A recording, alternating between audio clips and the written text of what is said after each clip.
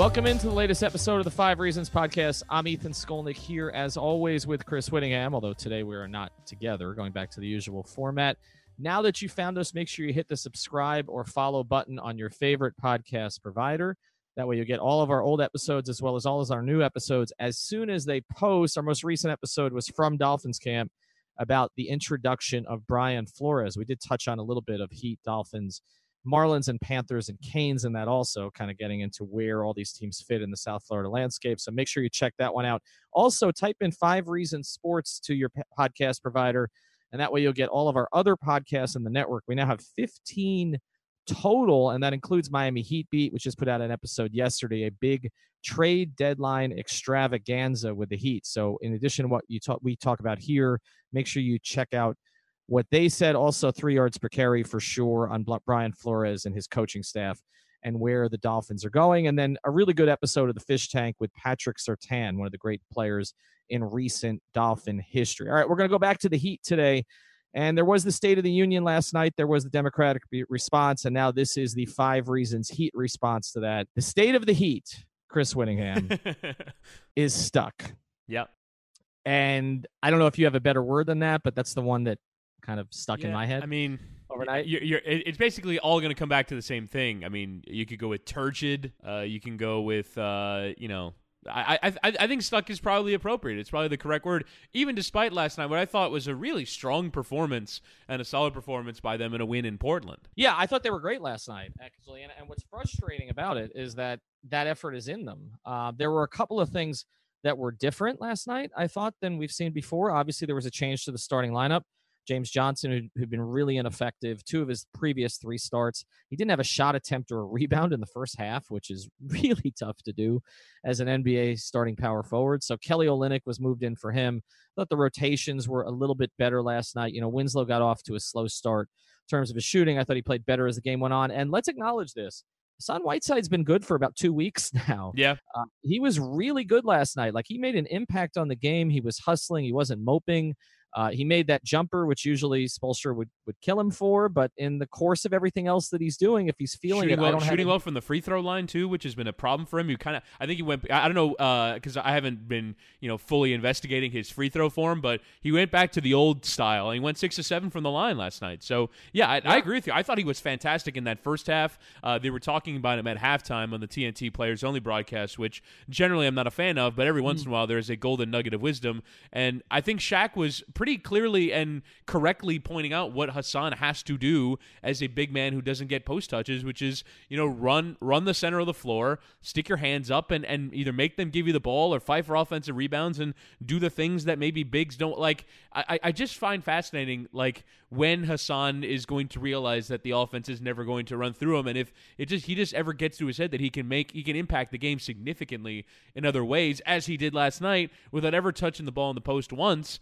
If he just embraced that he would be this player more often. Yeah, but we've said that for a while. And right, so, exactly. I'm going to take the 2 weeks for what they are, sure. Which is, this is, he has peaks and valleys. This is a peak. Hope the next valley is not too low.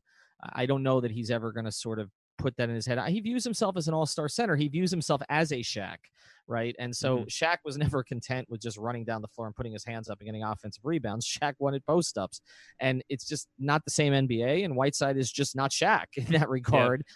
And not just as a finisher and a post-up player, but as a passer out of the post is a big problem for him. And, but he did make a couple passes last night. There were a couple times he got on the floor, and so it was better. And so I think what we look at with this Heat season, and I know Alf, Sydney from Miami Heat Beat's always given us a hard time about this because he says, look, they're a 500 team. We overreact when they're bad. We overreact when they're good. They're going to run off 3 or 4 games in a row. They're going to win games you don't expect them to win. They lose to Chicago at home. They beat Portland on the road in the first game of a road trip. I mean, it's just Portland was home for 5 days, okay? I mean, they had plenty of time to prepare for the Heat and lost to them.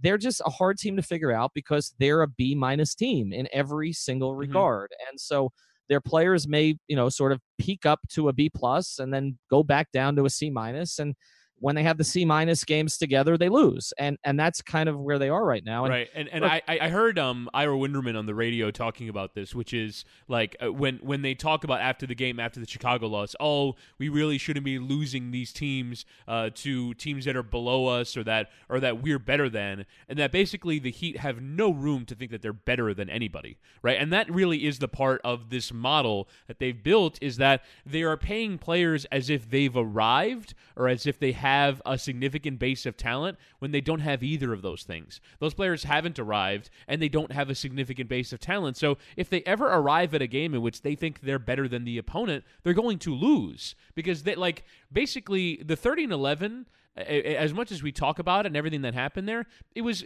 built on a foundation of effort, wasn't it? It was built on, we're just trying harder than everyone else. We are going to, do everything that we can from an effort standpoint to win these games. We're going to, sacrifice for the team. We're playing for our contracts. It was that perfect formula of NBA players trying their hardest. And understanding that you'd expect that every night, it's hard to deliver at 82 games a year. And if you see Chicago on this, we'll just beat Chicago. Whereas generally in the NBA, how you overcome that difference is in talent, a talent that the Heat just don't have.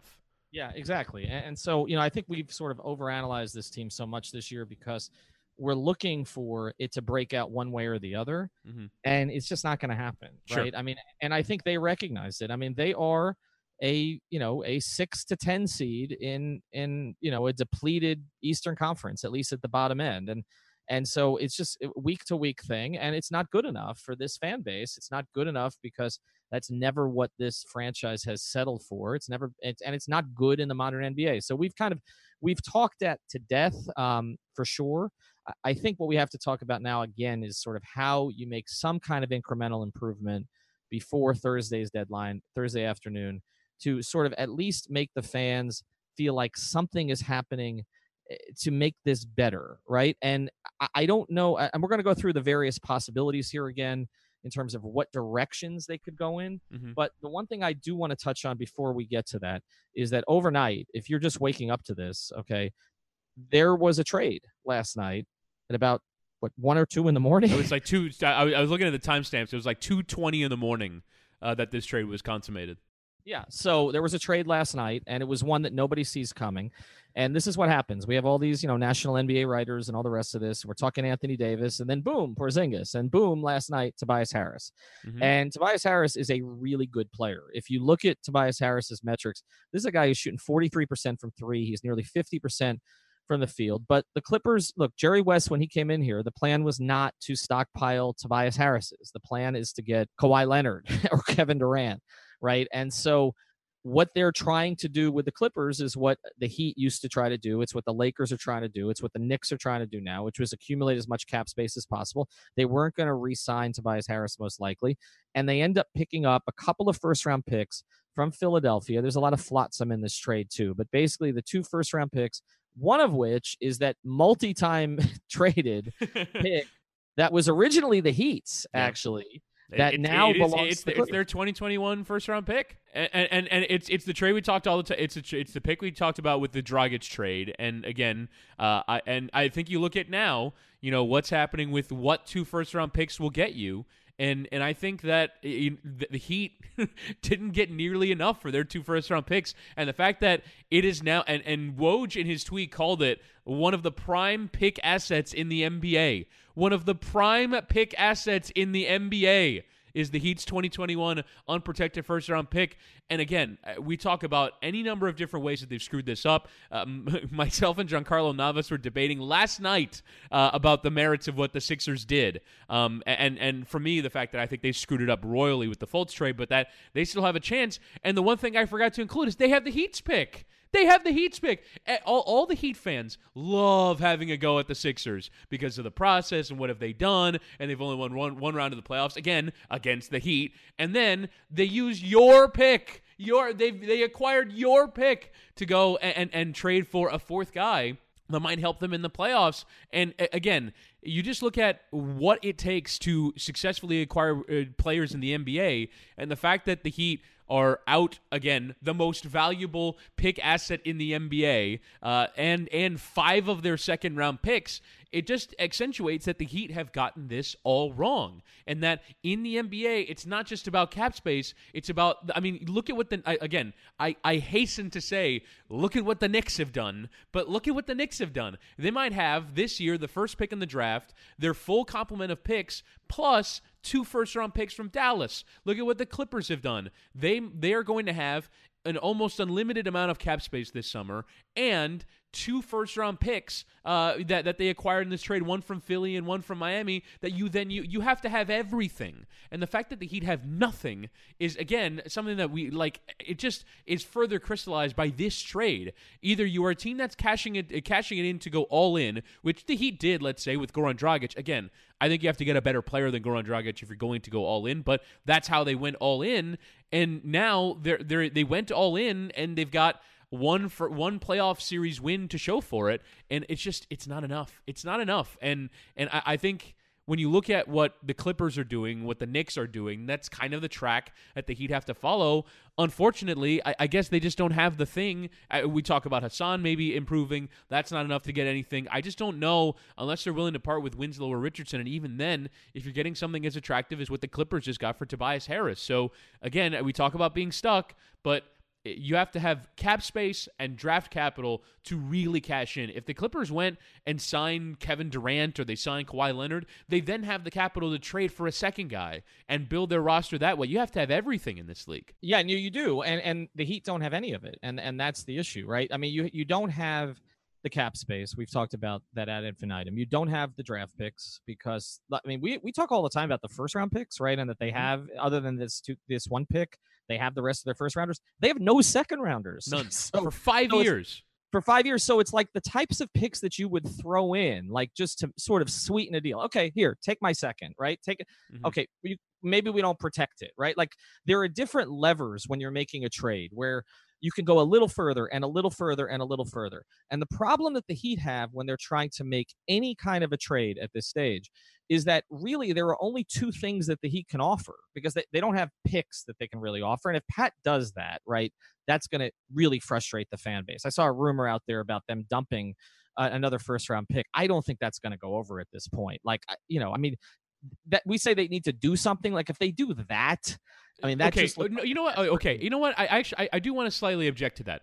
So if they gave up their first round pick this year, which again, it could be 15, or it could be just outside the lottery. So right now, they are in the 8th playoff spot at 25 and 27, which would be at worst the 15th pick in the draft. If they then fell out. I got to go to the tankathon.com page. But, I mean, if they then fell out, the best that they can do at 25 and 27 is get into the 13th lottery position ahead of the Lakers. That gives you a 4.8% chance to get into the top 4. Like, would you trade your first-round pick this year that is probably going to be 13, if not 15, in exchange for someone taking James Johnson and Deion Waiters off your hands? I mean, I would think about it. I mean, I think that's the only way that I could justify trading a first-round pick is if you're getting rid of one of these contracts.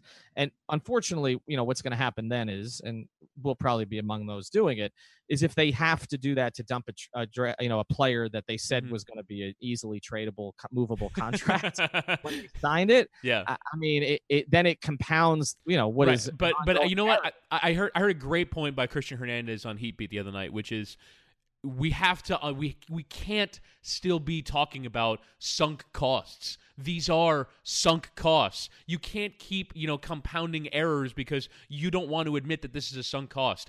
It's a sunk cost. And so if you want to admit that, unless you're just cool with, serving out 2 more years worth of James Johnson and Deion Waiters, and then, and Kelly Olynyk as well, although I think you could trade Kelly Olynyk, who I thought, by the way, when he starts, he facilitates the offense. I just think he's important to what the Heat does. But if you understand that these are sunk costs and there's no amount of career rehab you're going to do with these guys to get them to a place where they look more attractive, or you're trading them in a year's time as an expiring contract, like you want to be done with it so you can have the asset. I mean, unless you think that you can find another Bam, which, by the way, I think the Heat are well capable of doing. Like, I think they should really trust themselves in the draft. But if you can get rid of both of these guys and all it takes is this first-round pick and you get your pick back next year, I mean, as much as I am someone who doesn't like that, I mean, I can at least understand if it's 13, because if you wanted to trade it on draft night after you've realized that it's 15, you're not going to get back. Like, basically, picks are really only ideas more than they are actual practical things that are valuable on draft night. So I don't think I would mind it if you were able to get rid of both. I wouldn't do one. If you're able to get rid of both for a first-round pick, I think I would do it. Depending on what you get back, and maybe you can get a second-round pick back. But in the Heat's current position, which is 8th in the East, and I don't think, by the way, if you trade James Johnson or Dion Waiters, that you'd be necessarily harming your chances to make the playoffs. You might make them better. I mean, I hate to say this. No, you're right. And the reality is, you might make them better. You're uncluttering the rotation. Right. You're forcing this organization to play Bam and Olynyk more, okay, which I think is good for them. You're bringing back Goran at some point. If we have to talk about that possibility, but that's an upgrade from Waiters, a significant upgrade. We'll get back to today's episode of the 5 Reasons podcast in a second, but first I want to tell you about one of our great sponsors, and that is Doral Toyota. Doral Toyota, where you can find all your favorite Toyota models, whether you're looking for a new, used, or certified pre-owned vehicle. Doral Toyota is located at 9775 Northwest 12th Street, just a few blocks from International and Dolphin Malls. I've been there before. It is a fantastic location. Experience the Doral difference, which means 4 years complimentary maintenance and roadside assistance on all new vehicles. In-house financing is available for credit-related issues. If you mention 5 Reasons when you call 305-680-1129 or come in the dealership, you will work with a dedicated manager, not a salesman. Unlike other dealers, Doral Toyota prides itself on an honest and transparent buying process. That's Doral Toyota, DoralToyota.com, or stop in at 9775 Northwest 12th Street. Vamos, let's go, Doral Toyota. You tweeted this last night, and I totally agree with you. Like, in some ways, injuries help them, which is not a place you want to be in as a franchise, right? Where it's like, well, the only way we can figure out a rotation is if someone gets hurt. You're relying on an injury, and even then, the Heat had a pretty severe injury in Dragic, and they still don't have rotation clarity. It's multiple injuries that they need to really figure this out. So, I mean, if you allocated James Johnson and Dion Waiters as 46 minutes, by the way, I thought James Johnson was good last night, but I just sort of wonder, looking at making that trade, getting off the $30 million, maybe taking back half as much, and giving up a first round pick and maybe getting a second. Like, I'd think about it. I don't know if it's something that I'm willing to do, because obviously, that's a pretty clear indication that we screwed up in a massive way. But I would absolutely consider a salary dump trade with this year's pick, because again, I mean, I don't think Detroit's good enough. I don't think Washington is good enough to catch Miami. We're too far down the road with that. And so Miami's probably going to make the playoffs. You're probably giving up a pick that's in the teens. So I think I might be okay with it. As much as generally both. If I could say to you one, right? If I could say to you one, this is the one contract. I wouldn't do one. I would do two. Even if it's Olynyk. If it's Olynyk and James Johnson. Definitely James Johnson's my number one priority, because as much as we hate the Waiters contract, it's for a pretty sizably less amount of money, whereas you look at what's left on James Johnson, he's got 15-1 next year and 15-8 the following year. Those are just such big numbers that take you out of the game. I would say James Johnson is the one, but if I'm trading a first round pick, it's only to unload 2 of them. So James Johnson, I don't think you're unloading Tyler or Whiteside. No. And this has been my whole point about them all along. Like, we're talking about Hassan's played well for 2 weeks. I don't think to other teams it makes any difference. No. It's a marginal difference for the Heat. Doesn't make any difference for anybody else. Nobody's taking Hassan off. So I guess the only way that it would matter is if there's a team somewhere that's in the playoff race that would need, the offensive rebounding, the block shots, and that presence, who'd be willing to part with something for it. And like, I just don't see that being possible at the amount of salary that Hassan costs. Right, so I think Boston could actually, like, as an upgrade on what Aaron Baines is supposed to be for them, and maybe allowing Al Horford to play a bit less of an interior defending position, that might help them. If you look at, you know what, there just aren't that many teams that need this particular skill set, because you really only need one, and Houston's got Capella. The Thunder have Steven Adams. Yeah, I mean, I guess maybe he might work with Jokic, but that's it. I mean, defensively, that's hard to figure out. I mean, there just aren't that many teams that need this player. So, and I guess would he be an upgrade in Toronto? over Valanciunas. I guess they play Ibaka in that position as well. I don't think the way that Nick Nurse is trying to set that team up that they would want Whiteside. Right, and then Boston, no, he's not a fit there. I think he could be if there was a salary to come back, but I don't know what that salary is. Unless they give you Gordon Hayward, right? Which again might free things up, but I don't know if Boston's really ready to give up on that just yet.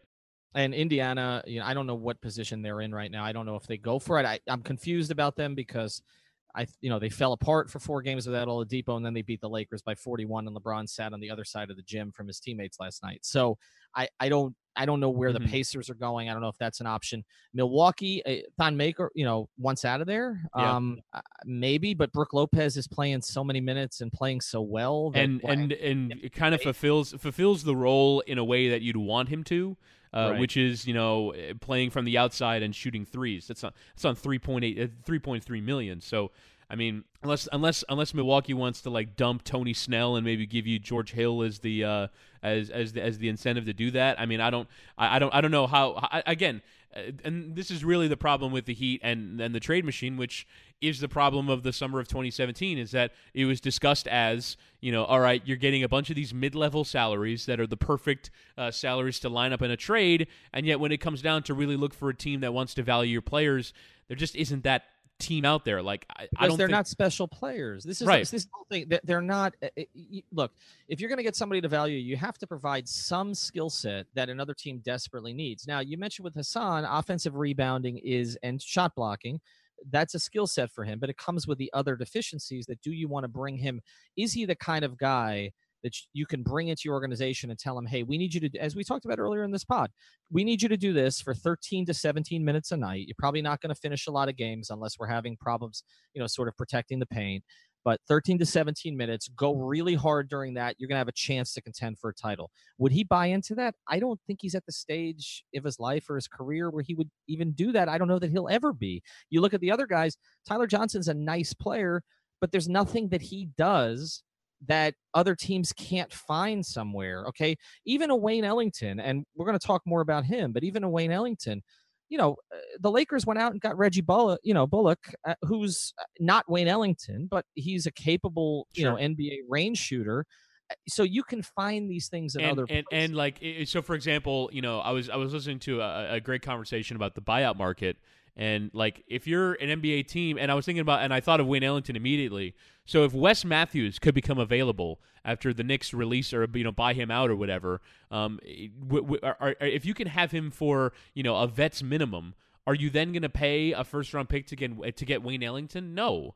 Like if those kinds of players are going to be available, and can help you, like they were talking about the Warriors getting him, which is just like infuriating to me. But again, that's the other thing too about Whiteside is that, I mean, who among the Heat's players that you'd want to get rid of, if you're a Western Conference team thinking about trading for one of these players, is helping you beat the Warriors? Hassan Whiteside is definitely not one of them. I mean, like, and that's something we saw last year in the playoffs with Whiteside, is that he's going to get run off the floor at times in the postseason, if not all the time. And so, especially against Golden State, like if you're Denver, who might need a little bit of interior defending, rim protection, and maybe look at Whiteside as a way to fix that.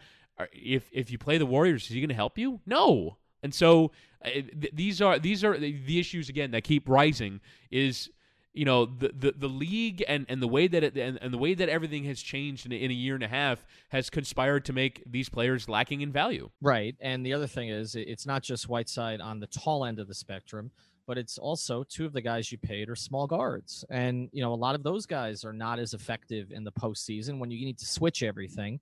So, what use is a contender going to have for Tyler Johnson, right? Mm-hmm. Because you can't play him in certain series. We saw that last year, right? I mean, it just didn't work very well, right? I mean, he basically was unplayable. Wayne Ellington was unplayable in that playoff series. Unfortunately, I mean, that was the reality of it. And what's happened to Wayne this year started in the Philly series. I was, after that, I was a little surprised they brought him back, except that it was a 1-year deal and it wasn't outrageously expensive. And they figured again that they could move him. But Wayne and Tyler were not effective in that series. And, for James Johnson's perspective, I mean, I understand kind of what they were going for there. He was kind of a a very poor man's LeBron, right? Like, so can do multiple things on the court for you. The problem is whenever James Johnson is doing those things, it takes away from somebody else who does them better, right? Mhm. So you tried to make James Johnson a 35% three-point shooter, but if you have guys who are 37, 38% three-point shooters and he regresses a little bit, you don't want him taking three-point shots. If, you made him a ball handler, you put the ball in his hands, it worked for a little while, but wouldn't you rather have the ball in your point guard's hands, or at this point, Justice Winslow's hands? So, or developing Josh Richardson in that way. So the rationale at the time just hasn't played out with any of these guys, and that's what makes it so challenging. I want to pivot here just a little bit because I mentioned there are a bunch of different ways that the team can go. Sure. And like I said, there are teams like Philadelphia, Golden State, Houston. They can make any trade, and they know they're going to get somebody in the buyout market to replace whatever it is that they lost, right? I mean, this is what Philly added 2 guys last year. This is what the Heat did during the Big Three era. It didn't work out so well at times. Mike Bibby didn't work out. Ronny Turiaf was Chris Anderson was not buyout. He was a guy that just a lot of teams didn't want to touch. But they had sort of limited success with that. They did their damage in the offseason, adding Battier and Allen, at below market. Okay, way below market in terms of what those guys could have made. I look back at it. Ray Allen made $9 million over 3 years when he was here. Shane Battier was in that ballpark too. So I mean, they did really well with those contracts because they had an attractive situation. They don't anymore. So basically, the only 2 things that they can offer to teams are A, we'll strap a pick or an asset to get rid of this bad contract. Okay, or we're going to give you all of our assets to try to get one player who's better than any of the 3. Like, that's really the only 2 places that the Heat can go, whereas all these other teams, Boston, Philadelphia, has all these options. We'll give you a second. We'll give you a first. Okay, we'll protect it this way. We'll do, we have a young player that you may like. So the Heat are in this spot. So there's a number of different ways that they could go here on Thursday. You talked about one of them, which is sort of strapping a draft pick to somebody and trying to get that person out of the building, or as you're saying, 2 people. The other option is to go for a player who's better than players that you have. I don't see any way that happens. That's the one of all of the possibilities that would stun me. They were not in the picture for Porzingis. They were not in the picture for Kawhi, although I heard they made everybody available. The Jimmy Butler thing got to a certain point.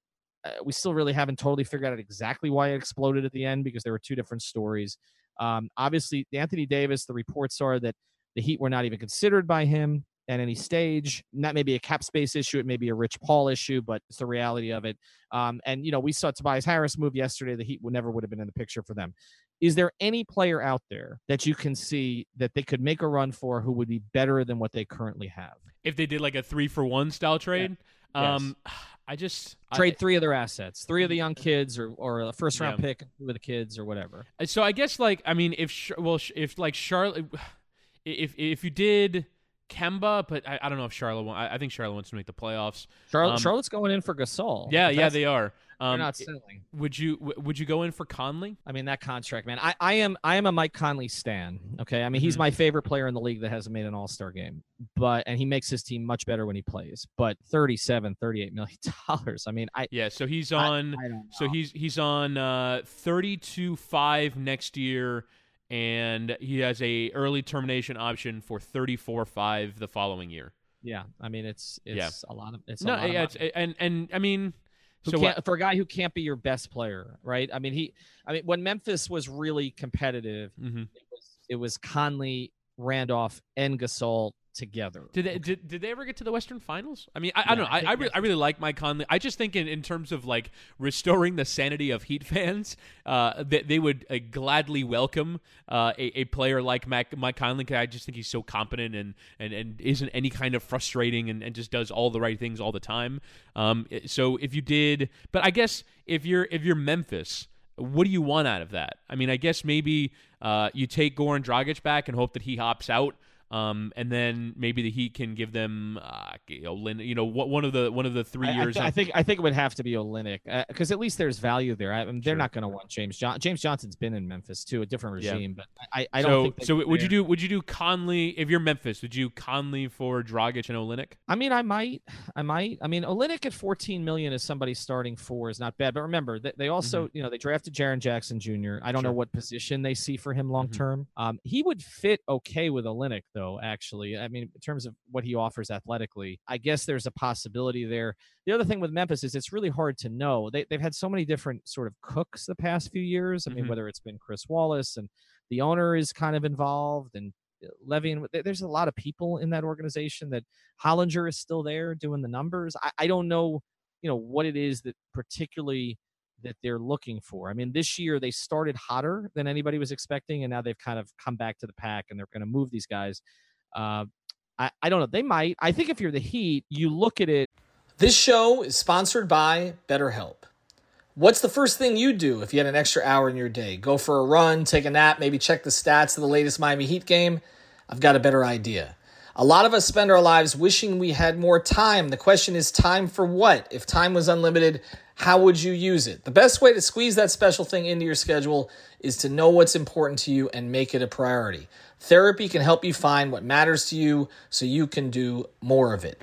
I've benefited from therapy. I went through some life changes, major life events, had some difficulties, wasn't a believer in therapy, but it helped me and it can help you also. So if you're thinking of starting therapy, give BetterHelp a try. It's entirely online, designed to be convenient, flexible, and suited to your schedule. Just fill out a brief questionnaire to get matched with a licensed therapist and switch therapists anytime for no additional charge. So learn to make time for what makes you happy with BetterHelp.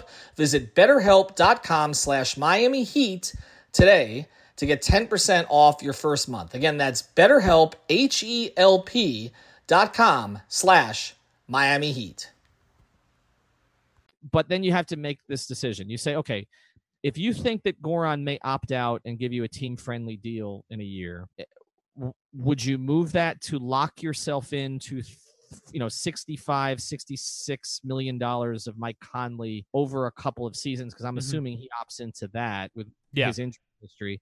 So you're talking about $66 million for a guy who is, at his best is a slight upgrade to Goran. He's better than Goran, I think, but because he's better defensively. And much more of a point guard for me. I don't think Goran Dragic is really that much of a point guard. He averages about 5 assists a game, but I just don't think he has he creates for himself. He creates for himself, and he's a decent passer and a decent playmaker, but not. I don't think he has the instincts of an out-and-out point guard, whereas I think Mike Conley does. Another one, again, you can certainly debate it, is C.J. McCollum.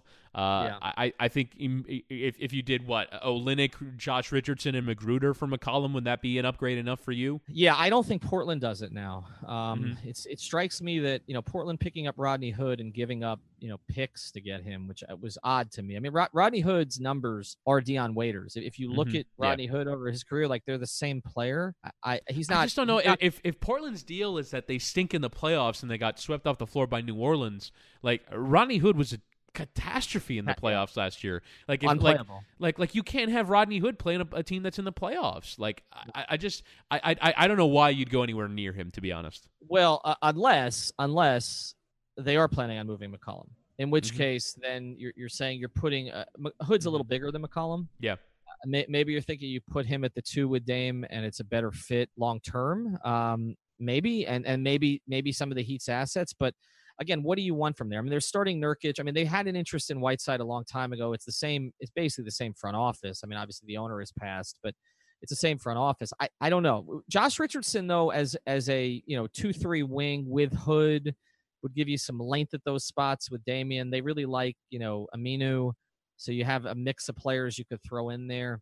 But I don't know. I don't know that it makes them materially better. As far as the Heat goes, I mean, I like C.J. McCollum. To me, is what he is now. He's a number 2 on a good team, right? A number 2 or 3. He's not. I don't think he's a lead. Whereas Bradley Beal is a lead guy. I think Bradley Beal is significantly better. I do wonder if there's something there with McCollum though, because he's played next to Lillard his whole career. And so I do wonder if there is another level of CJ McCollum that's there that if he wasn't playing next to Dame Lillard that we would see. Are we seeing that from Beal now with Wall out? Right. But even then, Beal isn't really helping the Wizards win that much. Like they're still losing plenty of games. Right. But I agree. I think Beal, has another 10% of his game that you don't get to see because he's playing next to John Wall all the time, and John Wall always has the ball. Go back to our episode. I want to introduce you to another great sponsor of the 5 Reasons Sports Network, and that is Berlitz Broward. This is the best place to learn a language in South Florida. I can speak to it personally. My daughter, already fluent in English and Spanish, we decided to introduce her to Mandarin. She's not even 5 years old, and she's already out speaking Mandarin, knows all of the numbers up to 100, and she loves it. She loves to go back because the way that they work with her, the way that they teach her, and they also work with me as a parent with her schedule to make sure that it fits in with everything else she's doing. You can also learn languages as an adult. They teach many different languages there. Again, English, Spanish, Mandarin, Italian, German, right across the board. They teach virtually every language that you can possibly name. Here's the number that you call, 954-743-0077. That's 954-743-0077. Mention that 5 Reasons sent you. They'll take care of you. Never too early to learn a new language. How about Gordon Hayward? Yeah, I thought about this. I watched him the other night. He's a long way away. I don't think it's just the injury. I do think it's I don't know if it was David Thorpe who said it when he was on with us, that his confidence looks shot, and then he's also playing on a team that has too many ball handlers and he can't do what he does. But I don't know, man. I mean, Paul George is all the way back now, right? Like, I mean, to me, that's the comparison, right? Mm-hmm. Paul George is probably a little better than Gordon Hayward before both got injured. But, I mean, they were in a similar class. And Paul George is all the way back. He was not all the way back last year. He was really good last year. This year, he's like MVP level. Now, can Gordon Hayward get back to being really good? Maybe in a year or 2 years. Obviously, the Heat really liked him. He really liked them. Spoelstra made a really impressive presentation to him. He almost came here. If the Heat had signed him, they would have sold him like the next big thing. Going to be harder to sell now. I mean, It's going to be harder to sell now. I mean, he looks like damaged goods physically and emotionally. So you mentioned Paul George. Can you believe this? It's been nearly 4 years since that injury happened. And and this year is the first time that we've seen Paul George at a level. It's like, oh yeah, that was the Paul George before he got hurt. It's been 4 years, and so I do wonder if maybe there is value there with Gordon Hayward. Again, Boston's a team that's really trying to win, but again, so if you were to say, what does Boston need right now? What would you say that thing is, other than just like it might be another Heat situation where if they just like took on a lesser player, but it more clearly established the roles of the rest of the team, that might be better. But what does Boston need right now? What could the Heat offer them that they would need? Well, Boston is like supersized Miami. Boston has too many players, but they're better than Miami's, which makes it even harder because they have bigger egos. So, like, the one thing that the Heat have not had to deal with is, like, okay, so Dion, may get irritated and Hassan may get irritated, and you're like, okay, we overpaid you, go back to the bench. I mean, it's not like dealing with, if Kyrie, is irritated that other guys are touching the ball, or Gordon Hayward was the best player on Utah, and Al Horford has been an all-star, and all the other things. You're telling guys that led a team to Game 7 of the Eastern Finals against LeBron to sit on the bench now. Like Jaylen Brown has looked bad this year as a result of it. And Jaylen Brown was a really good player in the playoffs from them last year. And we've talked about Tatum's numbers, which are in all the wrong places this year as compared to last year. So it's different. So what do they need? I don't think there's anything that he can. I mean, Dion Waiters doesn't help them in any way. He wouldn't play. Yeah. James Johnson does. I mean, they have glue pieces in. Marcus Morris has basically been exactly what the Heat wanted James Johnson to be, and look at the price that Boston got Marcus Morris for. He's been terrific this year. Marcus Smart does all those glue things for them, and he's the type of guy that, it's like Spoelstra with Winslow. Like, Stevens is not going to cut Marcus Smart's minutes. He wants him on the floor for all the things he does that don't show up in the box score. So I don't think that I just don't think there's anything there.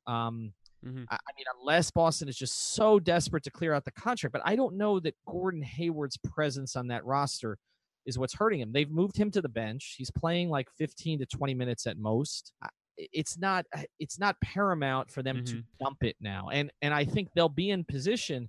They have these extra picks, Boston does, that they can strap to him maybe in the offseason if they want to unload him somewhere else when they get a clearer picture of what Anthony Davis has done or is going to do, or any of these other guys, and maybe what Kyrie's intentions are. I don't see it.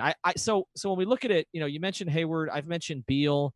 Washington maybe fallen out of it, but it seems like the Wizards are always pushing for the playoffs. They never want to go the other direction, and now they have.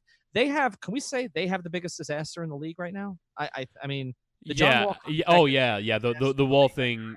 Combined with the Porter thing too, because it's not like Porter's a plus asset. Mahinmi too. Like, I mean, we talk about the Heat's disaster. I mean, John Wall on an Achilles injury that's required multiple surgeries. It's just, oh my god. Yeah. It's a complete, and I was like someone who's trying to come up with ways to trade for him. So I'll certainly take my share of the blame for wanting to take on that problem. But my God, I mean, Washington, they might as well just start Brooklyning right now, right? Like just strip it for parts, get picks, and try and figure out a post John Wall era, because it's going to be 4 years before they're any kind of good. I think Washington right now, in terms of situations with the cap, the Heat might be 29th, but Washington are 30th. Yeah, no, I think Washington's in the worst place. And what's interesting is Ernie Grunfeld's got to be top 5 in terms of longest tenured in the NBA. Oh yeah, he's been there forever. He's been there forever. Right. I mean, it's basically, when I think of guys who've been in the same organization, if that long, it's Ernie, it's Pat, and it's Pop and Buford, right? Like, I mean, there's not a. I mean, Chicago has turned over. I mean, Paxson and Foreman have been there a long time, but not as long. I mean, they've been there. He was hired by the Washington Wizards as president of basketball operations in June 2003. Yeah, I mean, you're talking 16th year. Yeah, it's madness. I mean, it's got to be top 5 in the NBA. Okay, so I'm going through the Heat's cap sheet right now. So I would say Hassan and Tyler might have more value next year as expirings to fill out a trade. I think that it might actually help them. So what do you think that the best the Heat can do for Goran Dragic is? It's an interesting one. And again, we're ruling out. I think we're ruling out the possibility of them getting a player who's better than anybody they have, because I think we've gone through the list, and I just don't see anybody, because clearly Philly is not dumping Butler now, right? So they're all in. Right, they're all in. They're going to pay those 4 guys. They're going to pay the tax. They're going to pick up buyout guys. They're going to try to get guys to come in for exceptions. That's the direction that they're going to go from. They have a big 4, and they're going to build around it. What's the best you can do for Goran? I mean, can you get a first-round pick for Goran Dragic without taking much back? And would you do that? If you could get a protected first-round pick, Pat's not going to do this. But if you could get it, and the rest of the trade is not harmful to you from a cap perspective, would you do it? I would. To me, it was more. I was more thinking in the mold of, is there a playoff team that can use a player like Goran Dragic that might have a young piece that isn't ready for them yet. So I guess you go through it. I think he'd be really good on Philly, but again, they just cashed everything. Like I would have done like Goran for my pick back, my pick back and expirings, but clearly Philly has gone in the Tobias Harris direction, which, fair play. I thought that was a great trade. And then so Boston, we just went over that. They've got too many ball handlers. Toronto's got Lowry, and I mean they've got Fred VanVleet. They've got plenty there. Milwaukee for me is an interesting one. So they've got Eric Bledsoe right now, and they've got George Hill, who's on an expiring deal. Would you do like George Hill, Thon Maker, and a first-round pick for Goran Dragic if you're both sides? All right, let's look at it from Milwaukee's perspective. If it's Milwaukee's perspective, I probably would. He's definitely an upside from George Hill. And you can give them Ellington too, so you can save a little bit on money as well. Right. I would look at it from Milwaukee's. From the Heat's perspective. Actually, you know what? So damn rules. George Hill cannot be traded in combination with another player, so you couldn't do Hill and Maker. You could do Bledsoe and Maker, but I don't know why Milwaukee would do that. So much. Stupid. So stupid. All right. So you probably can't do that. When I look at it over, to me, if you're going to trade Goran, you got to get a first back. I mean, if you traded 2 firsts to get him. He's not a problem on the roster, except for you're trying to turn the reins over to Winslow, but you need 2 point guards anyway. I mean, that's one of the lessons of the past couple of Heat years. You need 2 guys in the backcourt who can initiate offense, so you're not relying on James Johnson to do it, okay? And Dwayne's not going to be here next year, so I think, and Waiters is somebody you don't want doing it consistently, even if he's here. So, I think Goran still holds value to you, so you can't be giving him away for a second, right, or 2 seconds. Agreed. I think you have to get a first-round pick for him. I don't know that he can be used to upgrade your roster, but he could be used to upgrade your future. And if you can get that, I think you need to look at it. Last one, you touched on this a little bit. I think this is ultimately what's going to happen, and this is going to be it, is I think they're going to end up trading Ellington for a second-round pick somewhere. And restocking there and why not Rodney McGruder for a second-round pick? Right. I would do that too. I don't know. Can you get a second-round pick for Rodney right now? You can for Wayne, but what is the skills? I like Rodney McGruder, okay? To me, he's an 10th or 11th man. He's a good man to have on the team. He's a good team guy, etc. But what is the skill set that Rodney McGruder is bringing you that's going to help you in the postseason? Defense, switchability. 6'4", though.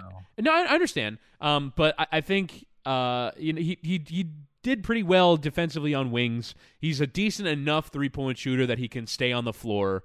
I think that if you're a playoff team with a second round pick that's probably going to be in the 50s, I think you can do worse than Rodney McGruder as another guy, right? If you're Philly needs guys, Golden State needs guys. I think that there are teams out there. Houston needs guys. But is he gonna be better than anything that's bought out? Like you mentioned, Wes Matthews. Yeah, who's not what he was, but he's not better than Wes Matthews. Agreed. So if there are 2 or 3 of those guards that are out there, then and there's going to be more. Like we're talking about it now. Like we're thinking, okay, who's it going to be?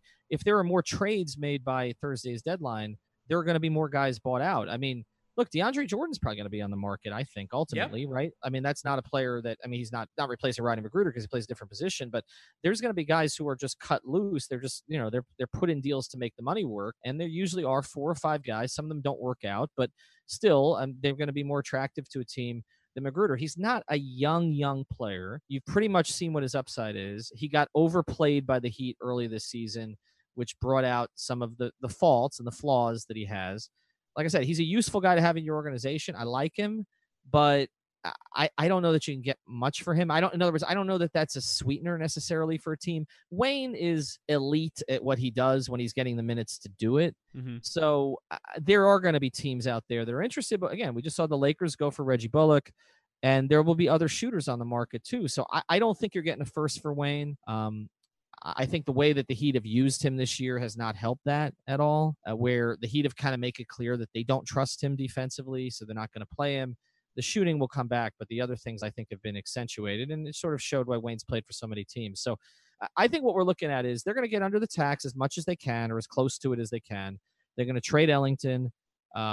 Hopefully they get a second-round pick for him. Hopefully it's not just to get under the tax that we're going to staple a better pick than we're getting back.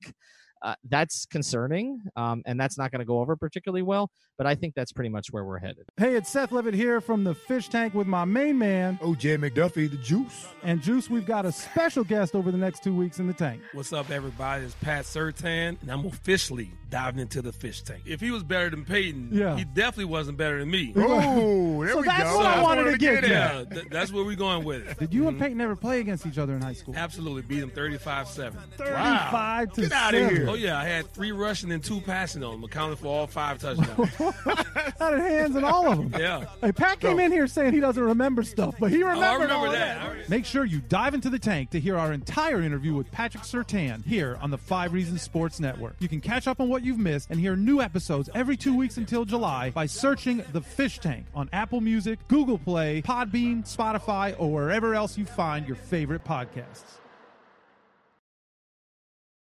I think this is a Wayne Ellington trade deadline. It's a get under the tax trade deadline.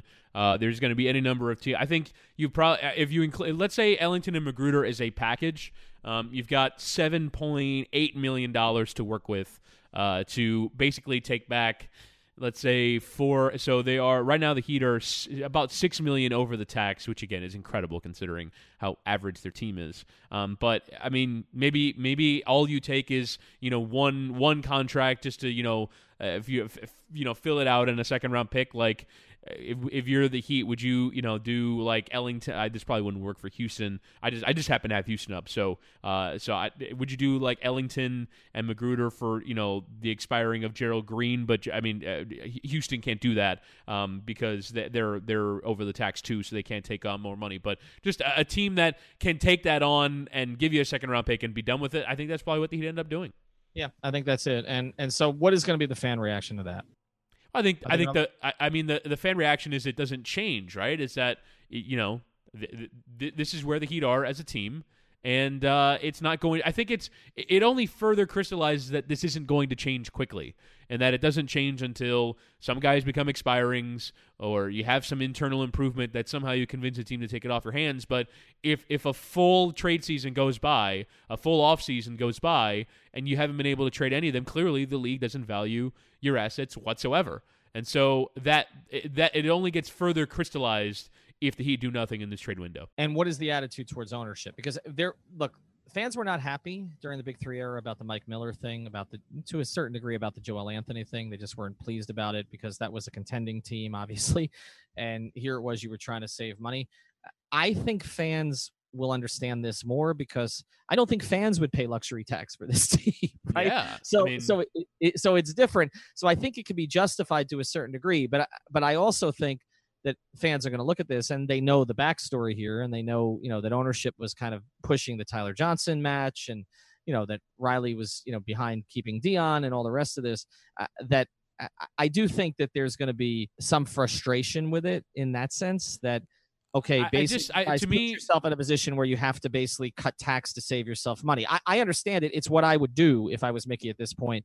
But I think that there's going to be a lot of frustration with it. The only one the only public facing figure for the Miami Heat that regularly takes criticism from the fan base is Spoelstra, because I don't know why, but for whatever reason, he's the one that always seems like when fans there is a segment of fans that no one's calling for the Heat to fire Pat Riley or the Heat to change ownership like they do with other teams or wait, hold on. They're starting to. I mean, it's the deep recesses of Heat Twitter, but it's out there. Chris, fire Pat Riley? No, not fire him, but sort of move him off into the sunset a little bit. when I put, Shula him essentially. Okay, when I put up a poll. But Shula's an entirely different thing. Like that, there was a groundswell. It was a prevailing opinion that Don Shula should be fired, whereas there's no one who I don't think that's seriously saying that as a stance. Like there is no groundswell there. If you did polling and go, should Pat Riley be fired? Don Shula was fired. No one's saying that about Pat Riley, which I guess it's going to take many more years of disappointment that I think led to Shula getting fired, which is you have Marino in his prime and you can't win. At least when they had LeBron in his prime, they won. But although Shula was 12 games over 500 his last 4 years, right? But I did poll this the other day, and I didn't poll should Pat be fired. I haven't gone that far, but I polled after I think it was after the Chicago game, or maybe it was the Indiana game. Who's most at fault for this? Pick one, because I have this segment on Twitter, and we can say that Twitter polls are not scientific. I understand that, but also the people who tend to follow this particular account, which I run, are Heat like they're the ones who tweet off every play of every game. That's who's following us. I mean, these are the most passionate. This is not the person you run into in the coffee shop and they're like, fire Pat Riley. Right. These are people who follow it closely. And I said, who do you choose? I got more than 1,000 votes on this, and 85% blame Riley, not Spoelstra, which surprised me a little bit. Because there's a contingent, it's small, but it's extraordinarily vocal, that blames Spo for everything. Okay, and in this particular case, 85% of more than more than 1,000 people, said Riley. So I don't think he's coming out of this blameless. I do think 2016 really hurt him with some people because he lost the Wade public relations war at that point. Now it's been patched to a certain degree. But then the recovery was, paying Tyler Johnson. Again, I know that was more Arison, but, paying Whiteside. Okay, some of us understood it, but they prioritized Hassan. They made Dwayne wait. And we can argue I know you've argued that it ended up working out and that you got Dwayne at this rate, and isn't it great how it worked out? At the time, though, the idea of prioritizing Hassan Whiteside over Dwayne Wade was anathema to, most Heat fans, okay? Particularly that, the way that Dwayne reacted to it and the way that people around the league reacted to it. So, and then the Waiters and James Johnson things, which made everything worse. So I feel like in the blame meter here, I feel like it's Pat first right now. I do think there's a contingent that makes it Spo because they see him every night. and they're frustrated with the inconsistencies of this team and with who he's playing and not playing. And I don't know how you choose between players on this roster other than doing what I said yesterday, which is you get the rotation down to 8. Right. Well, right. But you get the rotation down to 8. So basically, when Derek Jones Jr. is back and when Dragic are back, I would play the 3 kids, Wade, Olynyk, Whiteside, and Dragic and DJJ. Okay, and I don't play James Johnson. I don't play Dion Waiters. I play Tyler Johnson in spots. I don't play Magruder for now. And if you had him, I only play Ellington in spots. I simplify this, and I get it down to 8 instead of 13 because in the playoffs, you don't play 12 anyway. You don't play 10. You play 8 or 9. And so I feel like getting more reps for the guys who are slightly better than your other players is more important than showing how much depth you have and trying to justify these contracts. So that's what I would do. I don't know if he can do it. I don't know if what the influence of the front office has been on this, that we need to play Dion Waiters, right? Because clearly Spo doesn't seem to want to, okay? But he has at times because we need to sort of try to get value out of that contract, or we need to play James Johnson at the 4 or whatever. I don't know how many of these decisions he's being pressured on. I don't have inside information on that, but that happens. Okay, that happens. And so I do think he's second. I think Mickey's probably third, and I think everybody else is beyond that. Like, I don't think anybody blames Andy Ellisberg. But what I'm saying is that in the end, there just isn't going to be a groundswell to fire Pat Riley. So I guess you're just kind of left. You're left to wonder. What, how is this going to change? And the answer is probably won't.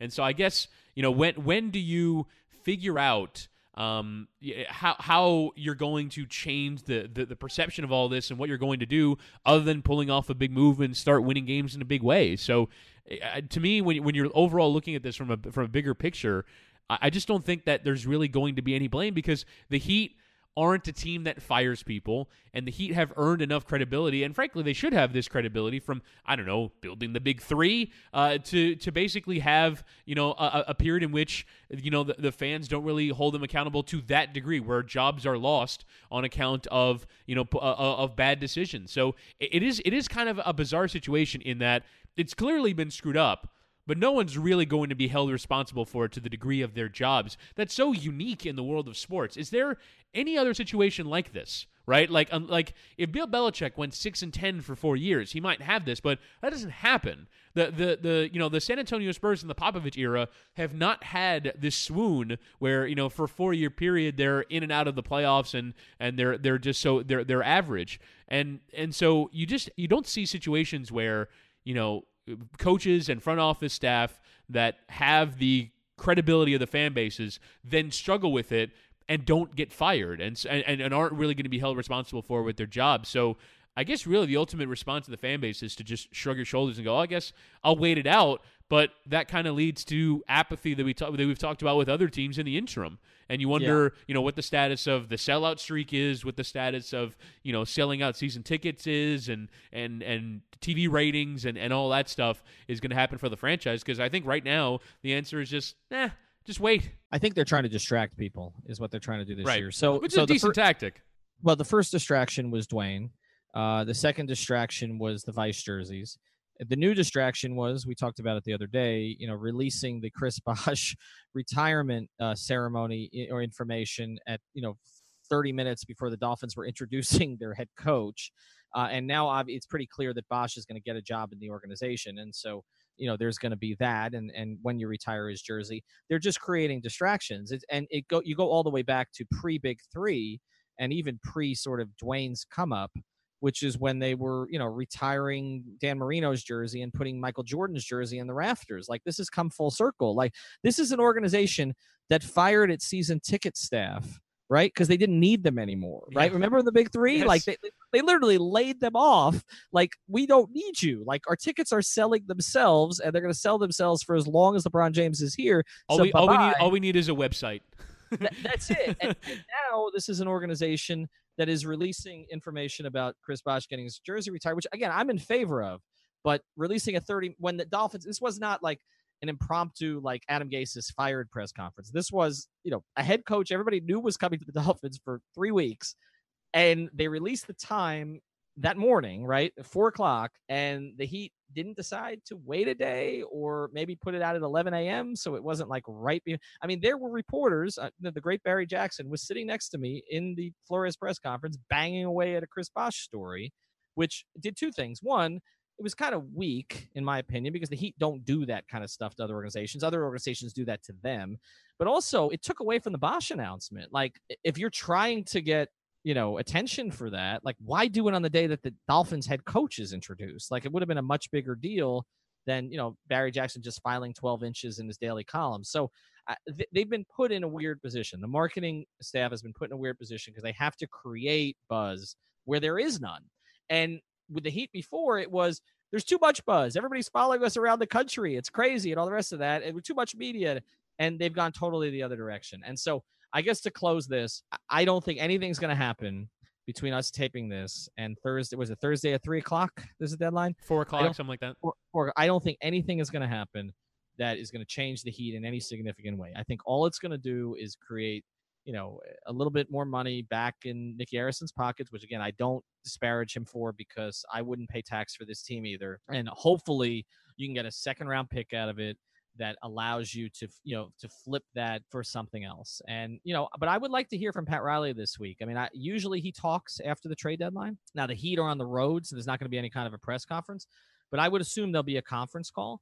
And I do believe that some of the reporters in that call, some, not all, some will press him on, exactly what has happened here. And knowing Pat's history, he's not particularly defensive about these things. Like, Pat Riley has a history of sort of killing himself before you can kill him, and I think he's going to take the bullet for this. I do. I don't think he's even going to pin one of the contracts on somebody else. I think he's going to say, we brought in these guys, we thought it would work out better in terms of this, but we're just not in a flexible position. We're trying to create flexibility for the future. I think that's the direction it probably goes.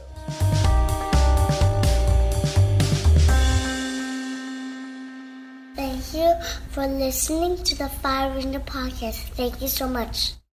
At Parker, our purpose is simple. We want to make the world a better place by working more efficiently, by using more sustainable practices, by developing better technologies. We keep moving forward. With each new idea, innovation, and partnership, we're one step closer to fulfilling our purpose every single day. To find out more, visit parker.com/purpose.